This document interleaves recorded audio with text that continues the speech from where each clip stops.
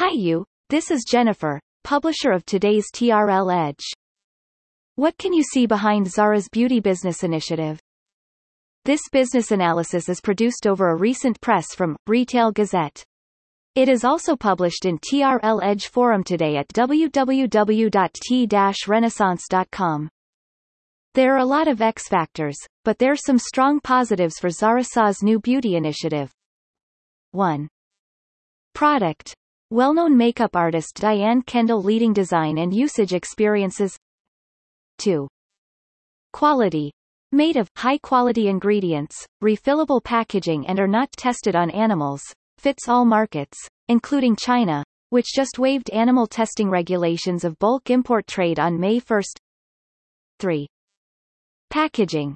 Eye-catching design by Baron & Baron, a New York and Paris-based creative agency, inspired by the Z in Zara's logo. 4. SKU range. The collection includes eye, lips, face and nail products in more than 130 colors and fits worldwide customers of anyone, regardless of skin color, gender, age or personal style. 5. Beauty tech. The beauty shopping experience will include virtual try-on features via mobile devices.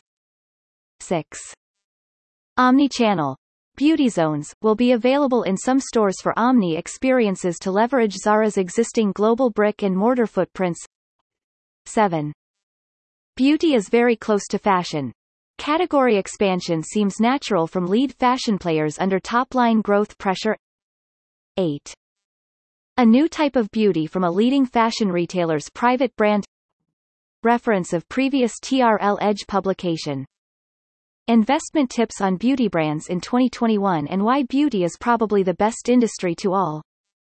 Why it is not common to L'Oréal, the #1 beauty brands management group, can also win on tech. To CEOs of brands. How to leverage technologies to your brand business.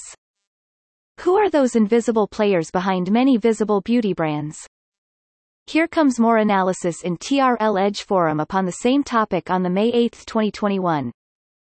Earlier this week our editors shared their analysis upon the latest investment trends of beauty brands in early stage.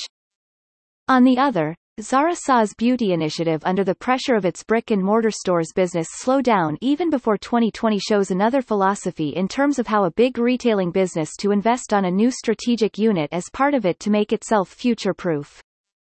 1. Make sure all the key factors should be there. In Zara's case, make up to cut in first, world-class artist designer and supreme experience agency, potential to scale, existing customers base worldwide, Zara's awareness, stores distribution, omni-channel innovations, always tech-friendly to iterate products, supply chain power and extreme efficiency. Legacy fashion business is much more demanding than makeup, though it is already the most fast-changing category of beauty, etc. 2. With critical premises however prone to be ignored by most customers, it will amplify the win probability of Zara's beauty initiative from day one. 3. The quasi-private brand beauty can be also strategically flexible. It can be a real private brand of Zara just like Sephora, Douglas's counterparts. It can be also a national brand if Zara is open and ready enough to the third-party channels.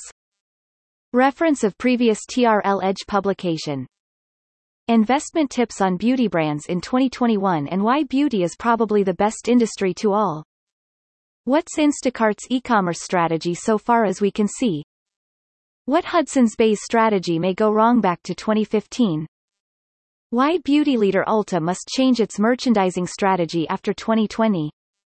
Thank you for listening to today's TRL Edge. It was brought to you by Jennifer. Simply search any keyword to discover more hands-on business analysis around such topic and get inspired. Only at TRL Edge forum. If you are interested to discover how to sell or expand business to China, or grow better from whereas it is in China, simply search T-Renaissance Inc. on LinkedIn and follow us, or visit www.t-renaissance.com for the latest insights and advice.